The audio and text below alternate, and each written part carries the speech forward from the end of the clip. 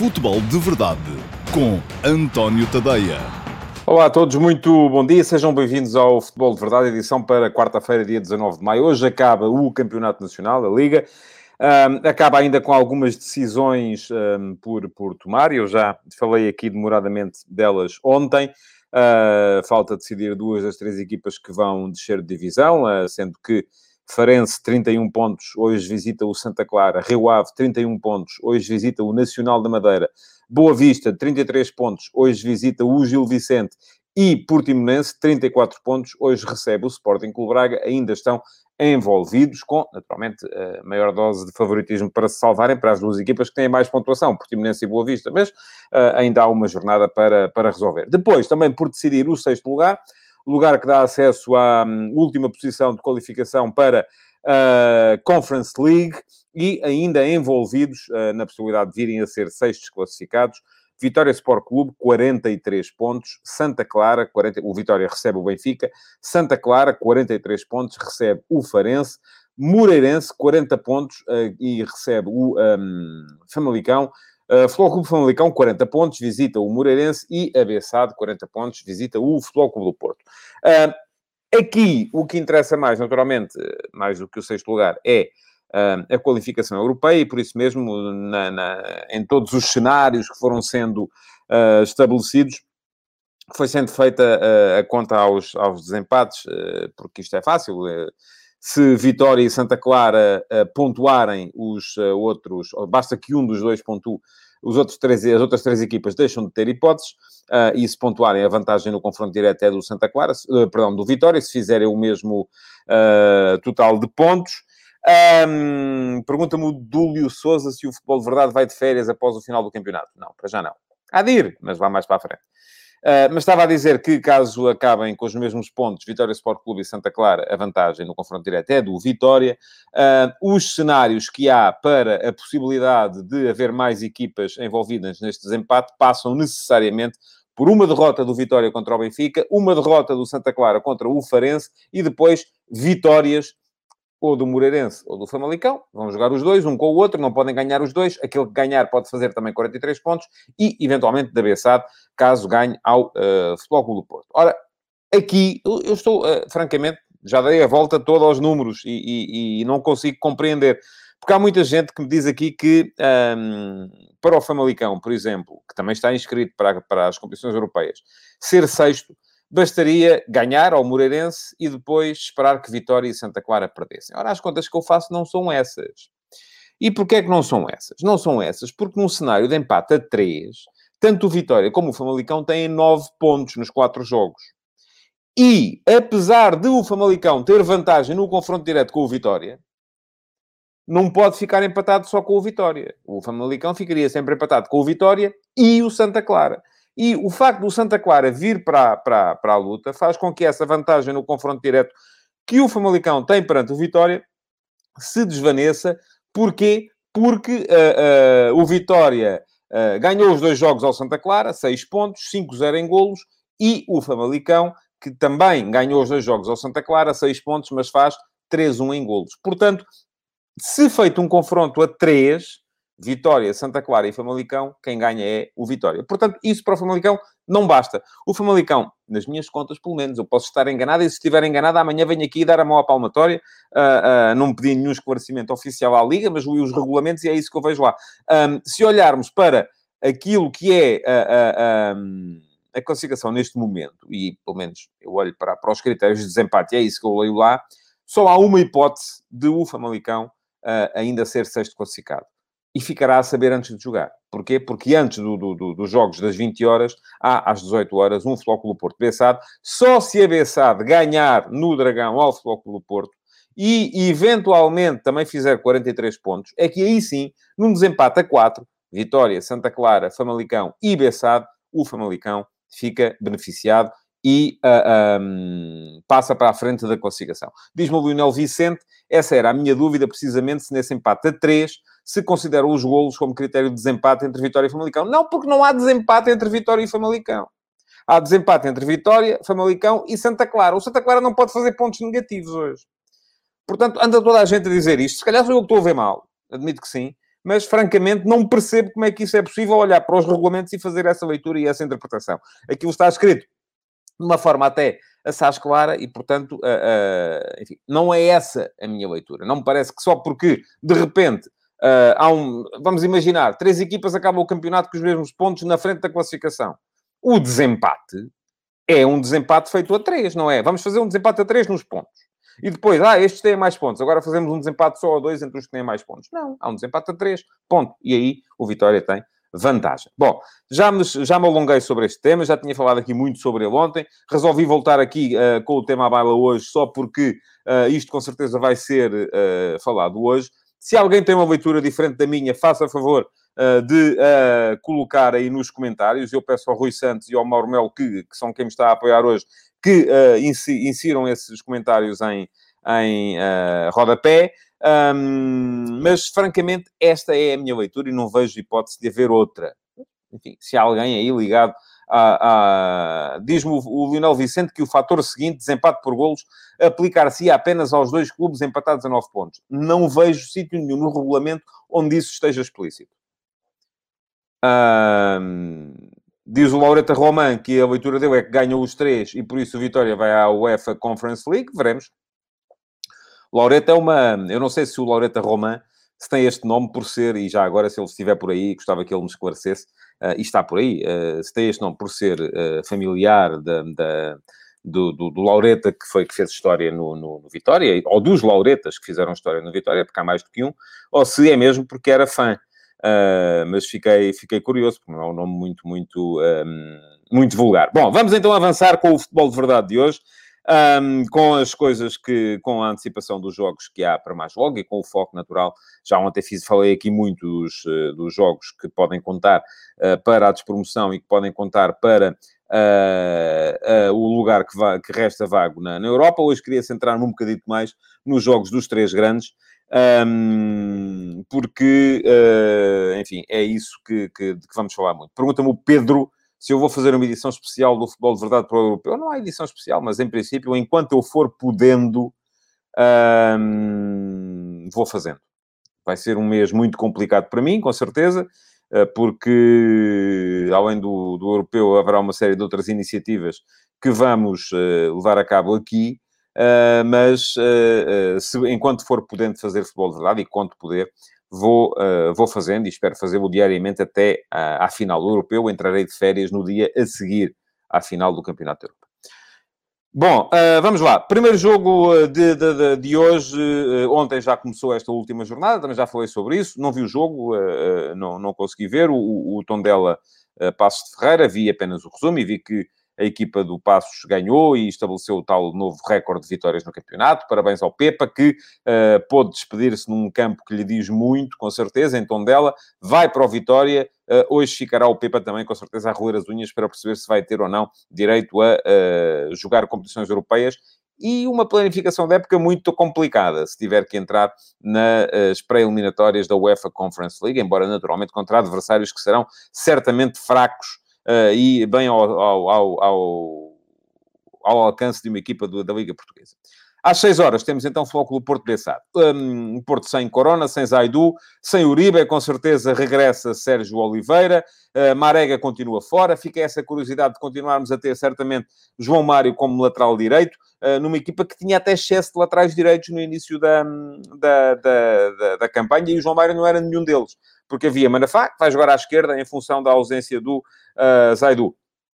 Havia Nanu, que está fora, não é? Porque, entretanto, João Mário parece estar à frente dele. E havia Carraça, que nem sequer chegou a contar nas contas do treinador. Portanto, teremos com certeza um Porto à espera de... enfim, é um jogo, não é? A classificação já não está em causa, o segundo lugar está garantido. Poderá ser um jogo com essa componente extra, que é a possibilidade de ser o último jogo de Sérgio Conceição no Futebol Clube do Porto como treinador. Não sei se vai ser assim, francamente. Não sei qual vai ser a decisão comunicada por Sérgio Conceição. Se ele vai renovar pelo Futebol Clube do Porto. Já escrevi sobre o tema hoje de manhã. Tenho a minha ideia relativamente àquilo que são as principais motivações de Sérgio Conceição neste momento. E por isso acho que vai depender tudo muito de uma conversa que não tem a ver com ordenado, não tem a ver com nada dessas coisas. Terá a ver com outras questões mais ligadas aos objetivos comuns que Sérgio Conceição quererá, pelo menos, ter condições para atingir, para ficar. Diz o Paulo Neves, e isto é verdade: quando Pinto da Costa começa a falar muito do treinador, é habitual ele ir embora. É tradição. É verdade, sim, senhores. Paulo Neves anda atento há muito tempo, e já são quase 40 anos de Pinto da Costa para se poder tirar estas conclusões. Agora, eu escrevi sobre o tema hoje de manhã, no último passo, o texto que publico sempre entre as 8 e as 9 da manhã. A ideia é ser às 8, mas às vezes não consigo despachar-me a tempo. No meu site, o antoniotadeia.com, podem dar lá um saltinho para ler no final do Futebol de Verdade e, entretanto, também já sabem que no meu Instagram, diariamente, há sempre uma sondagem que está relacionada com o texto do dia, com o último passe do dia. E é a forma das pessoas que me seguem no Instagram poderem também deixar a opinião, porque não podem ver o Futebol de Verdade em direto e os comentários deles não são integráveis aqui nas edições do Futebol de Verdade. A minha pergunta hoje para vocês foi se Sérgio Conceição vai ou não renovar pelo Futebol Clube do Porto. Neste momento, 56% acham que não, que ele vai embora, 44% acham que sim, que ele vai ficar, e estamos, como estamos sempre por volta desta hora, com cerca de 150 votos. Não tive ainda tempo também de ver se o próprio Sérgio Conceição votou, porque isso seria uma boa indicação, mas não acredito que ele se meta nisso.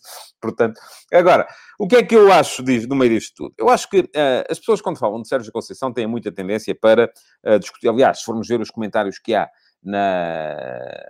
nas minhas páginas, nas redes sociais, após a publicação do texto, eles são todos muito em torno da questão da falta de educação, de Sérgio Conceição ser um arruaceiro, ser uma pessoa que não é capaz de se controlar emocionalmente, enfim, tudo e mais alguma coisa. O que é tudo é um bocado verdade, não é? Portanto, acho que sim, acho que é impossível olhar para aquilo que foi o percurso de Sérgio Conceição durante esta época e achar que ele foi um modelo de virtudes em termos de comportamento. Não foi, pelo contrário. Teve muitas atitudes condenáveis. Teve, sem dúvida, insultos aos árbitros, invasões de campo, enfim, tudo aquilo demonstra, de facto, uma coisa que eu já conheço no Sérgio Conceição. Eu não sei se já contei aqui.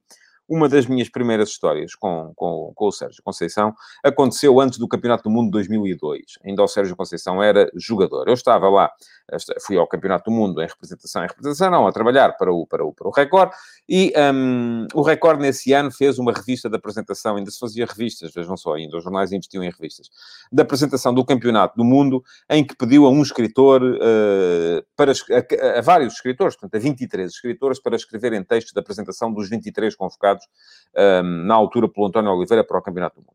E fizemos uma operação de charme no hotel onde a seleção se ia concentrar, em que entregámos, obviamente para a foto-op, não é? As revistas aos jogadores.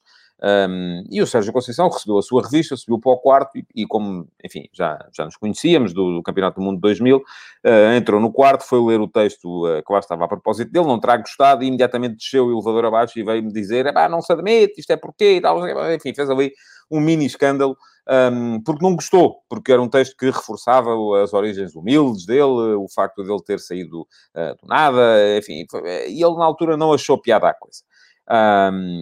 Não achou que estaria a ser suficientemente valorizado. E já era assim. Isto é o Sérgio Conceição. É um tipo sanguíneo, um tipo emotivo, com um pouco controle emocional, de facto, mas de cujas intenções eu não duvido que são boas. Nunca duvidei, sempre achei isso. Aliás, quem me segue por aqui sabe que eu até sou acusado muitas vezes de defender excessivamente o Sérgio Conceição, porque acho que, no fundo, aquilo que lá está é bom. E agora, aqui também temos que ver outra questão, que é a questão se ele fez ou não fez um bom trabalho nestes 4 anos do Porto. E aí eu vou dizer, não fez um bom trabalho, fez um extraordinário trabalho. O Sérgio Conceição chegou ao Porto em 2017, numa altura em que o Porto estava intervencionado pela UEFA e não podia fazer contratações. Recebeu o Oliver Torres, que já estava a compra acertada há algum tempo, e de resto formou o plantel com jogadores emprestados, jogadores que não contavam para os treinadores anteriores. E agarrou naquela equipa e foi campeão. No segundo ano, enfim, não ganhou o campeonato, mas chegou aos quartos de final da Liga dos Campeões. No terceiro ano voltou a ser campeão e juntou-lhe a Taça de Portugal. Portanto, fez dobradinha, apesar de não ter ido à Liga dos Campeões, porque aí está, foi a barraca do ano, foi eliminado pelo Krasnodar no play-off de acesso. E no quarto ano voltou a não ganhar o campeonato, mas voltou a estar nos quartos de final da Liga dos Campeões. Foi um treinador que, conforme diz o José Fidalgo Martins, foi muito competitivo na Europa.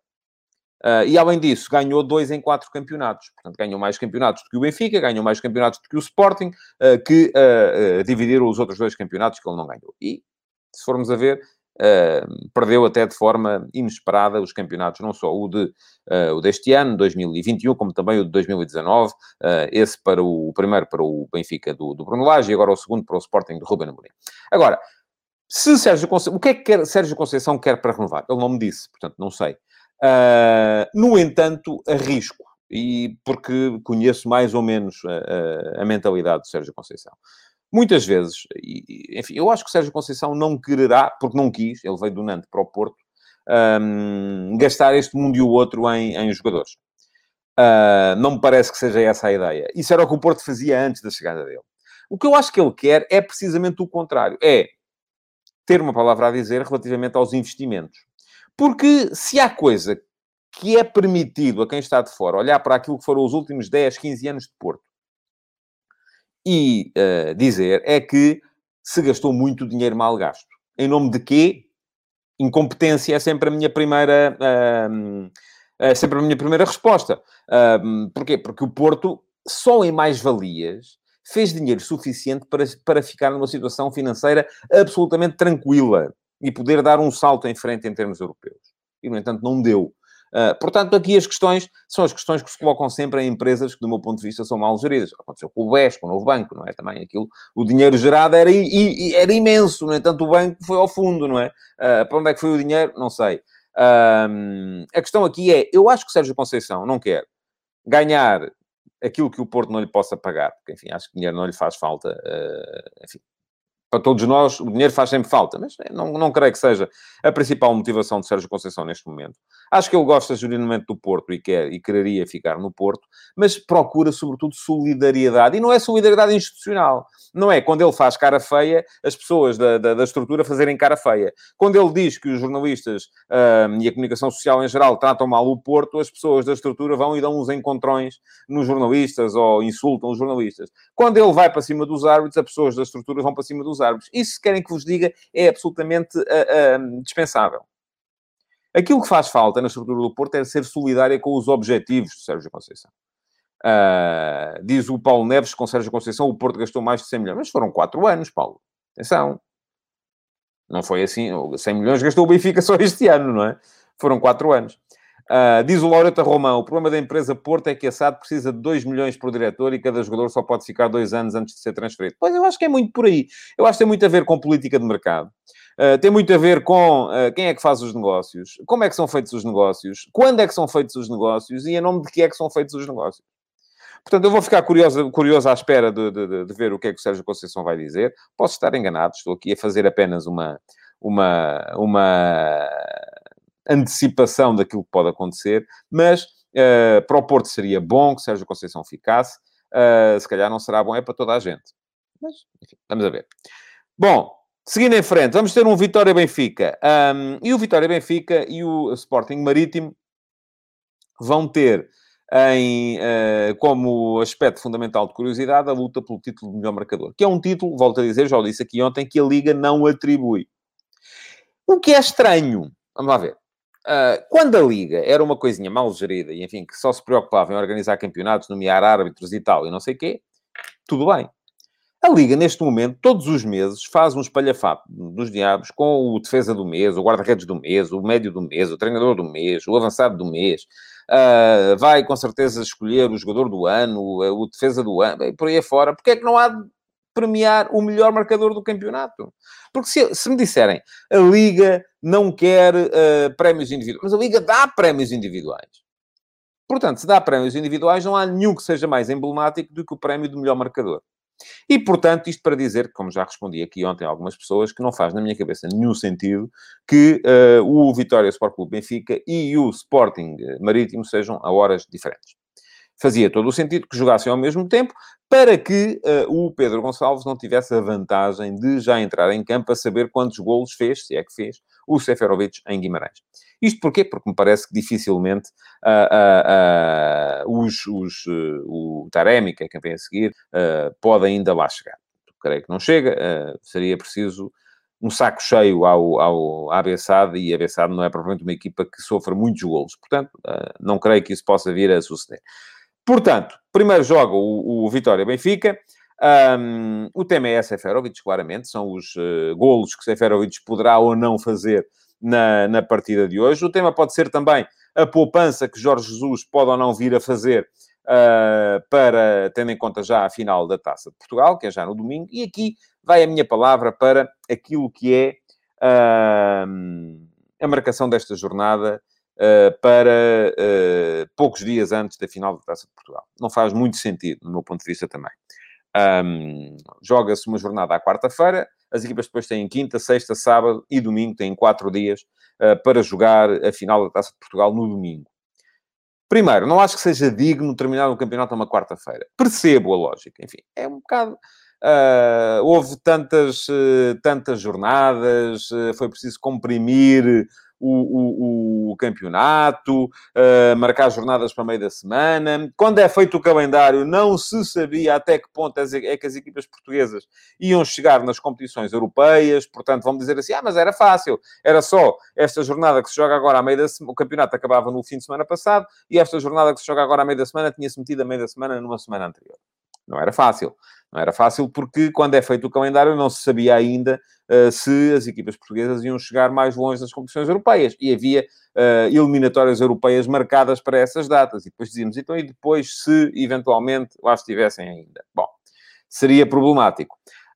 Mas a verdade é que, enfim, eu sem ter feito o exercício, porque também não sou muito de acertar o totobola à segunda-feira, acredito que era possível terminar o campeonato um domingo e dar a Benfica e Sporting Clube Braga, as equipas que vão jogar a final da Taça de Portugal, a possibilidade de terem uma semana de preparação e até para criar clima para a final da Taça, porque a final da Taça vai aparecer aqui um bocadinho assim, caída do céu aos trambolhões, ninguém se vai... Não vamos ter direito àquela semana de antecipação, que é uma coisa que faz falta para um dos jogos mais importantes do ano. Portanto, acho que este foi um dossiê mal gerido, ainda que com atenuantes. Eu não vou tanto nessa onda de comentários que estão a aparecer por aí, a dizer que a Liga é tudo uma cambada de incompetentes. Não me parece muito que seja assim. Também é verdade isto que diz o Márcio Rocha.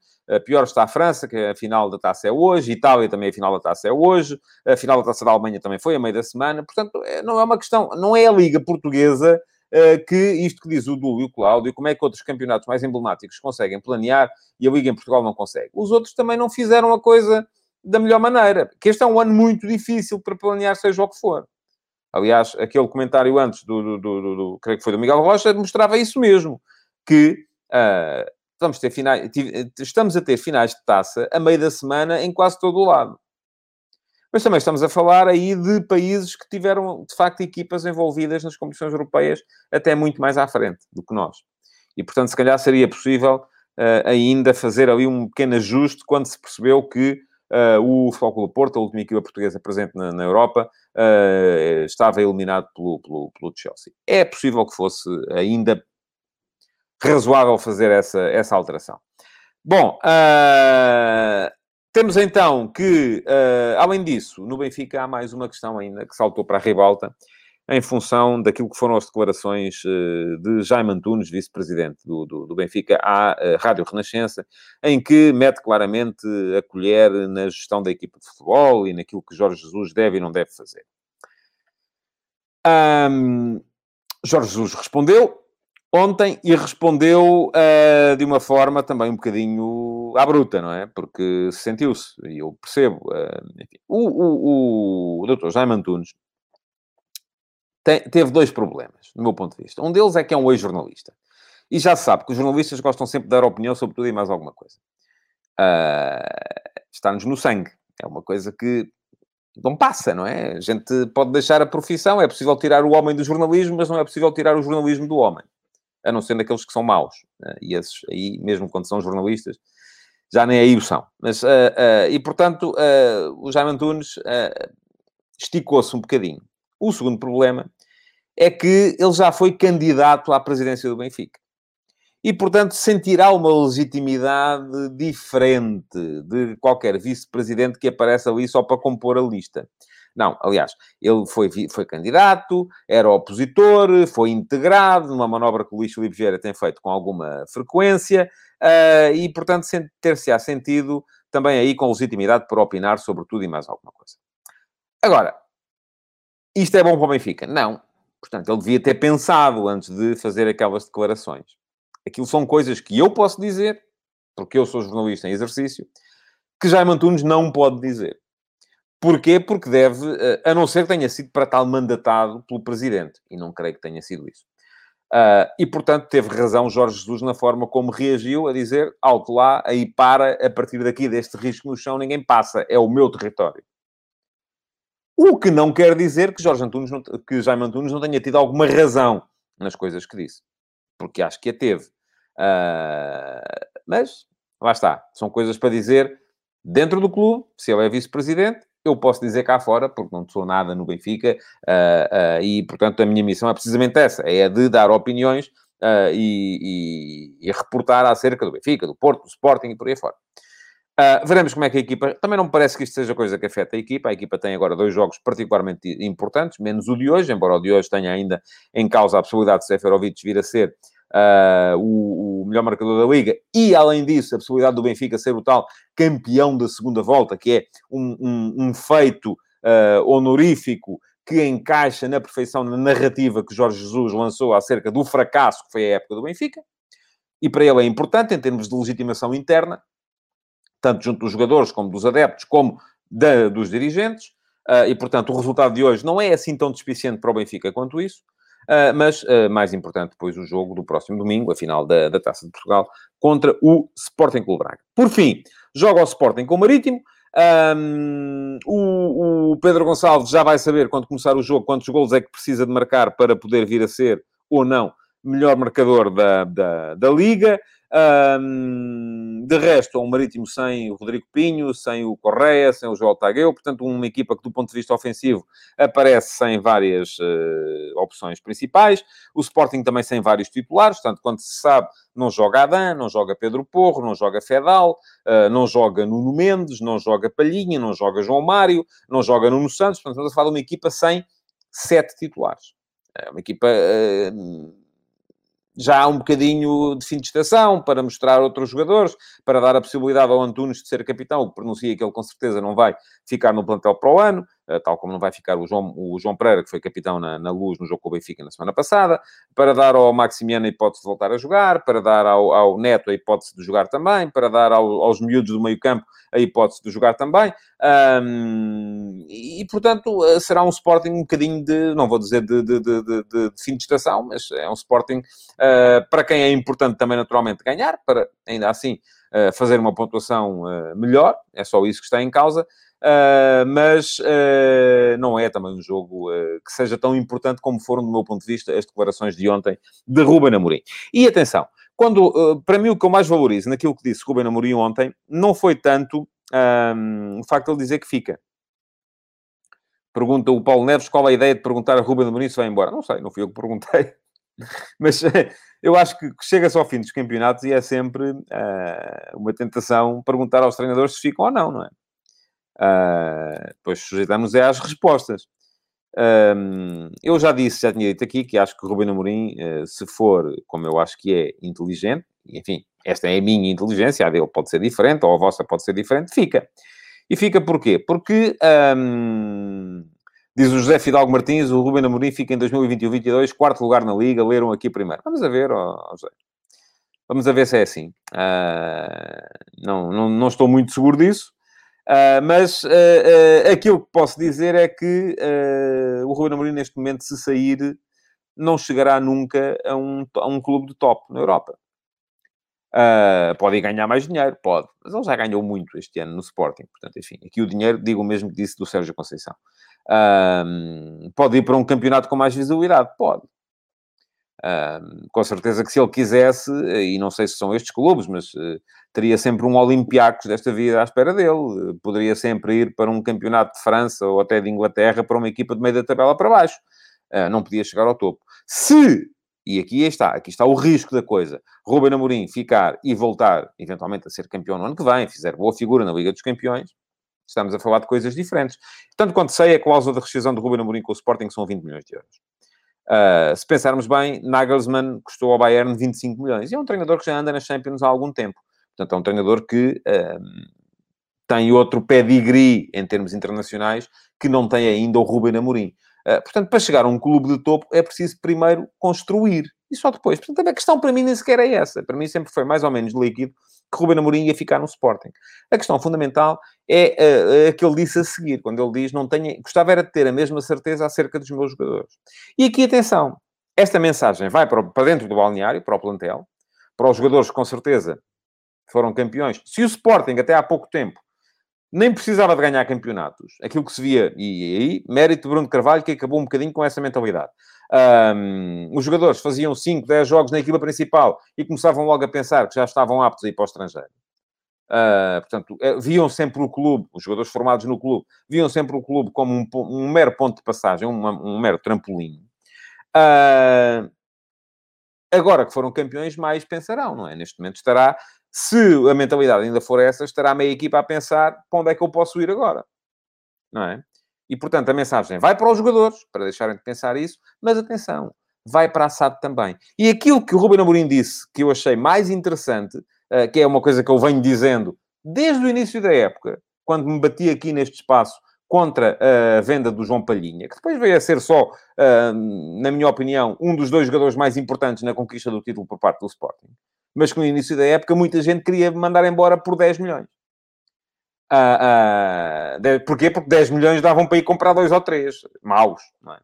Portanto, é aquela mentalidade que acha que vende-se um jogador bom por 10 milhões para poder comprar 3 maus por 2 milhões e poder distribuir lucro, que não há, não é? Mas há comissões, por meia dúzia de clientes. Ora bem, essa não é a mentalidade vencedora e não é de toda a mentalidade do Ruben Amorim. Aquilo que ele disse ontem, preferimos não vender e não comprar, é a mentalidade vencedora e é a mentalidade que o Sporting precisa. É manter ao máximo este plantel. É inevitável que 1 ou 2 jogadores acabem por sair, até porque o Sporting precisa também naturalmente realizar mais valias, mas limitar tanto quanto possível as saídas e as entradas. Não sei, diz-me o Norberto Botelho que a permanência de João Mário no Sporting é fundamental para o Ruben Amorim. Vamos a ver. Vamos a ver qual é que vai ser o plantel do Sporting. E João Mário é das tais coisas que não pode ser fundamental porque não é do Sporting. Se o Inter quiser muito dinheiro por ele e se o Sporting e se o João Mário quiser manter o salário, provavelmente não pode ficar no Sporting. Agora, tal como estou em crer, que já o disse no ano passado, que Nuno Mendes dificilmente ficará no Sporting no final desta época. Não vejo razão nenhuma para ter que haver mais vendas no plantel do Sporting deste ano para o ano que vem. Bom, estamos a chegar ao fim. Queria só lembrar-vos que podem seguir-me no Instagram e votar na pergunta do dia. A pergunta de hoje é se Sérgio Conceição vai ou não renovar pelo Futebol Clube do Porto. Neste momento, 56% acham que não, 44% acham que sim. Sigam-me no Instagram, António.tadeia. Vão lá votar. Todos os dias há uma sondagem. Deixem o vosso like neste Futebol de Verdade. Continuem a deixar perguntas, porque elas podem ficar para o Q&A da próxima sexta-feira. E partilhem o Futebol de Verdade nas vossas redes sociais. Muito obrigado por terem estado aí. Até amanhã. Futebol de Verdade. Em direto de segunda a sexta-feira, às 12h30.